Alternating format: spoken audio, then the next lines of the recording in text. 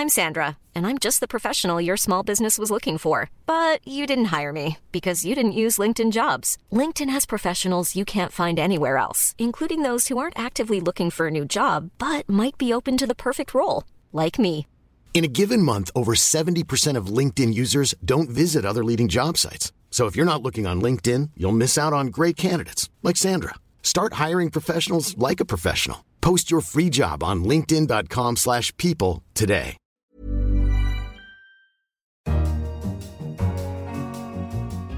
In London, this is The Economist. You're listening to Tasting Menu, a buffet of the essential, the bizarre and the delightful from across the week's coverage. I'm Anne McElvoy, head of Economist Radio. And on the table this week, why Ferraris are getting fatter in 2018. New shoots for the bamboo industry. And finally, Something's Coming, our books and art section explored why this year, over 2,000 events worldwide will celebrate the centenary of Leonard Bernstein. But first, the new titans and how to tame them was our cover story this week. Facebook, Google and Amazon rule the tech industry. But are they big friendly giants or Goliaths in need of a David? Not long ago, being the boss of a big Western tech firm was a dream job. As the billions rolled in, so did the plaudits. Google, Facebook, Amazon and others were making the world a better place. Today, these companies are accused of being bad. Big, anti-competitive, addictive and destructive to democracy. Our cover leader explained that being big doesn't equal being bad. Apple is to be admired as the world's most valuable listed company for the simple reason that it makes things people want to buy, even while facing fierce competition. Many online services would be worse if their providers were smaller. Evidence for a link between smartphones and unhappiness is weak. Fake news is not only an online phenomenon. The problem is they've so far had almost free rein. Unlike publishers, Facebook and Google are rarely held responsible for what users do on them. And for years, most American buyers on Amazon did not pay sales tax. Nor do the titans simply compete in a market. Increasingly, they are the market itself, providing the infrastructure, or platforms, for much of the digital economy. Many of their services appear to be free, but users pay for them by giving away their data.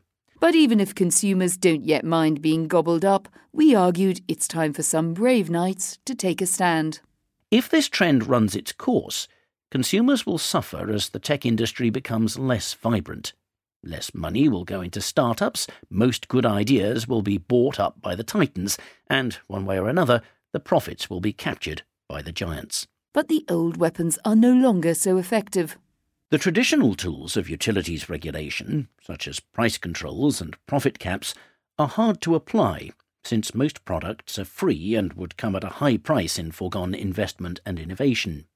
Likewise, a full-scale breakup would cripple the platform's economies of scale, worsening the service they offer consumers. And even then, in all likelihood, one of the Googleettes or face babies would eventually sweep all before it as the inexorable logic of network effects reasserted itself. So, how to tame the titans? To find out, pick up the latest issue of The Economist, available at all good newsstands, or even better, go to economist.com/subscribe and get the sharpest insights on the world's biggest issues every week. The giants of tech are at the front line of what's being called the fourth industrial revolution. And rather than steam or electricity, this revolution is being driven by artificial intelligence. Kay Firth Butterfield is head of AI and machine learning at the World Economic Forum. She joined us for the latest episode of Babbage, our science and technology podcast, and she gave us a glimpse of what's coming. It's probably what I call Generation AI. We are having educational AI toys coming onto the market, and we really need to think about how our children interact with those toys and robots, because I think, and doing work with some academics in this space, we really need to see that actually might change what it means to be human in terms of creative play and in terms of how we socialize if our invisible friend is no longer an invisible friend, but a talking device. You can hear more of our brave new world every week by subscribing to Babbage. And you can find us on Apple Podcasts or your podcast app of choice. If you like what you hear, do rate us, because it does mean a lot to us. We stay at the cutting edge now, and you'd better bring your machete. A thicket of new innovations is sprouting up in the bamboo industry, as an article in the pages of the business section explained. Fanning out from the sodden delta of the Yangtze and southward to the flanks of the Nanling Mountains, over 6 million hectares of emerald bamboo groves, 1/5 of the world's reserves, flourish in China. Around 40 billion pairs of disposable chopsticks are made from bamboo twigs annually in China for use with everyday meals.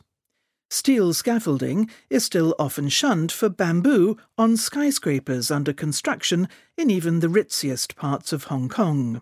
But to Martin Tam in Hong Kong, this versatile plant is only just beginning to bear leaf.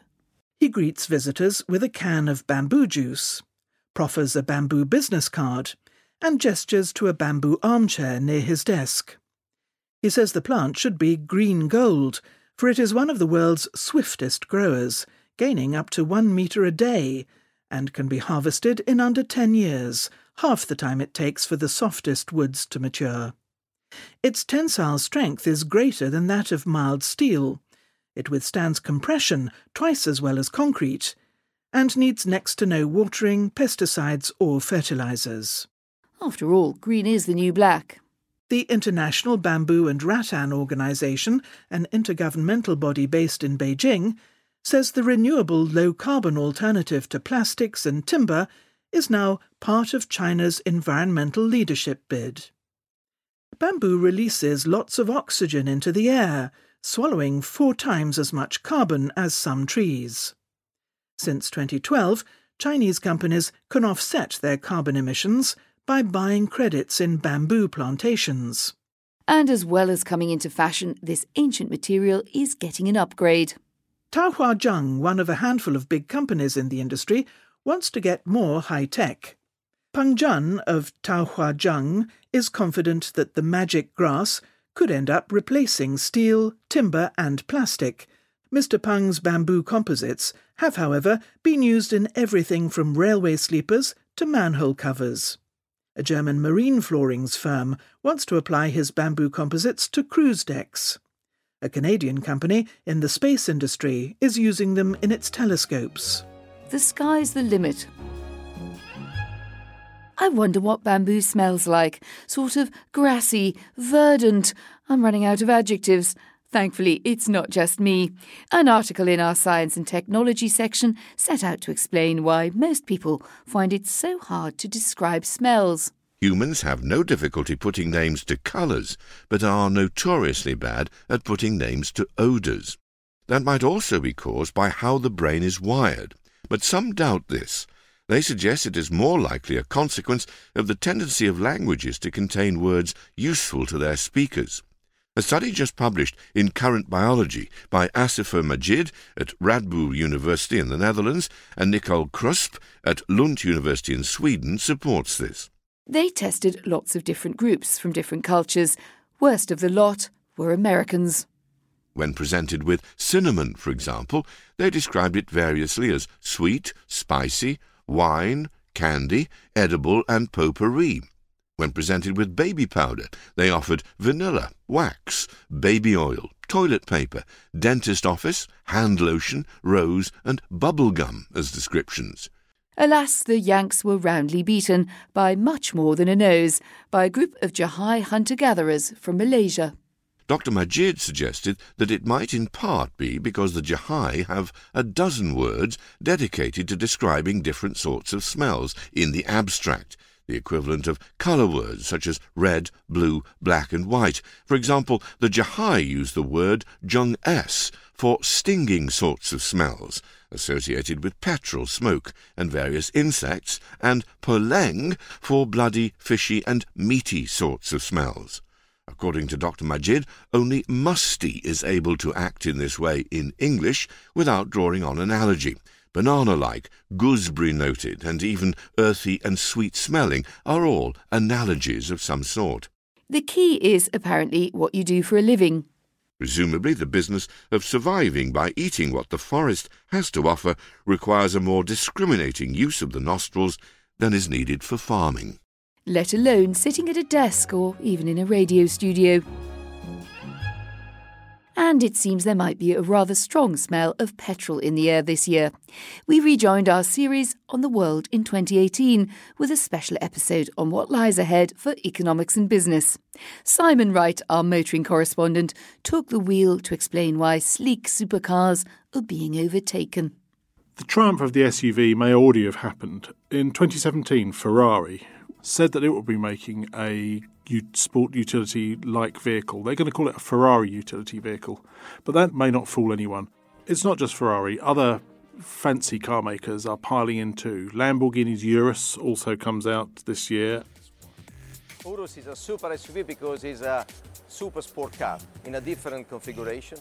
I think it's probably with some reluctance that Ferrari is making an SUV. They always in the past said that they wouldn't do so, but the lure of the profits from SUVs is just too great. And if you can hear over the roar of those SUVs, listen out on Wednesday for the next of the series on the tech that will transform the coming year. Now, Friday's episode of The Week Ahead took a rare look back. Today marks 45 years since the momentous Roe v. Wade ruling that first legalised abortion in the United States. It's a decision that still excites strong feelings on both sides of the debate. But Anne Rowe, our obituaries editor, looked behind the headlines to introduce us to the real Jane Roe. Her name was Norma McCorvey. There was one particular interview she did which has certainly struck me. And that was the one with Ted Koppel on Nightline. This is ABC News Nightline. Reporting from Washington. The most interesting part about it is that all through she calls Ted Koppel Sir. Ironically, you never had an abortion, did you? I mean, no. No, sir, I never had an abortion. You carried your child to full term. Yes, sir, I did. You wanted an abortion. Yes, sir, I did. And I can't remember anyone else doing that in interviews with him. But she is quite abashed by the situation. She really feels that she is a small creature in this huge national TV scene. And you can listen to the full feature on The Week Ahead. It's published every Friday. And finally, something's coming. Could be, who knows? There's something due any day. I will know right away, soon as it shows. Our books and art section explored why this year over 2,000 events worldwide celebrate the centenary of Leonard Bernstein.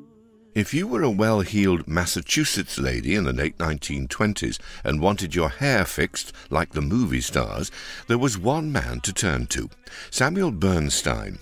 In 1927, this entrepreneurial immigrant, who had arrived in New York from Tsarist Russia, aged 16, acquired the only local license to sell the Fredericks Permanent Wave machine for curling hair. His son Lenny had other ideas, not the curling iron for him, but the conductor's baton.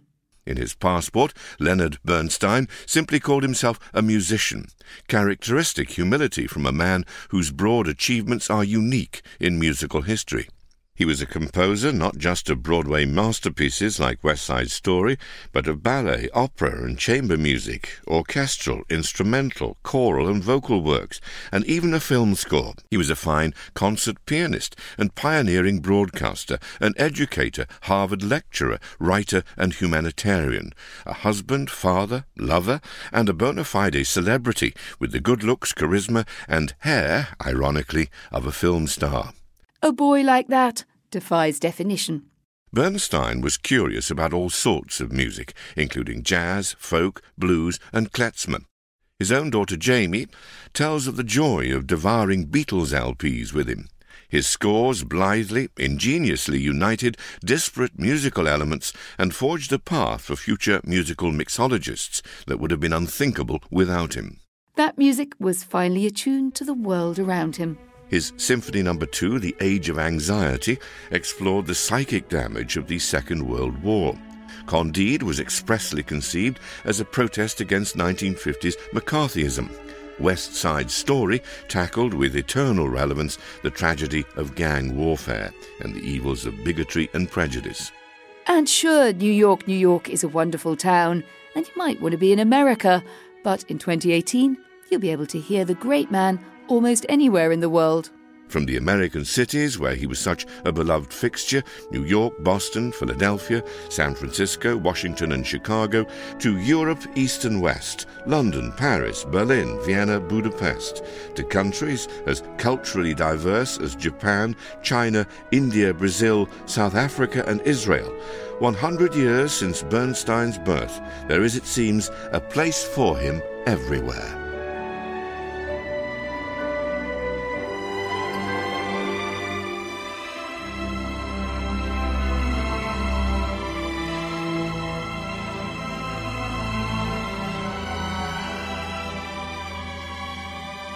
So is there a comparable musician for the 21st century? Do send us your nominations for the Crown of Bernstein. Email radio@economist.com, Twitter @economistradio. You can find more of everything you've heard a sample of here online. In London, this is The Economist.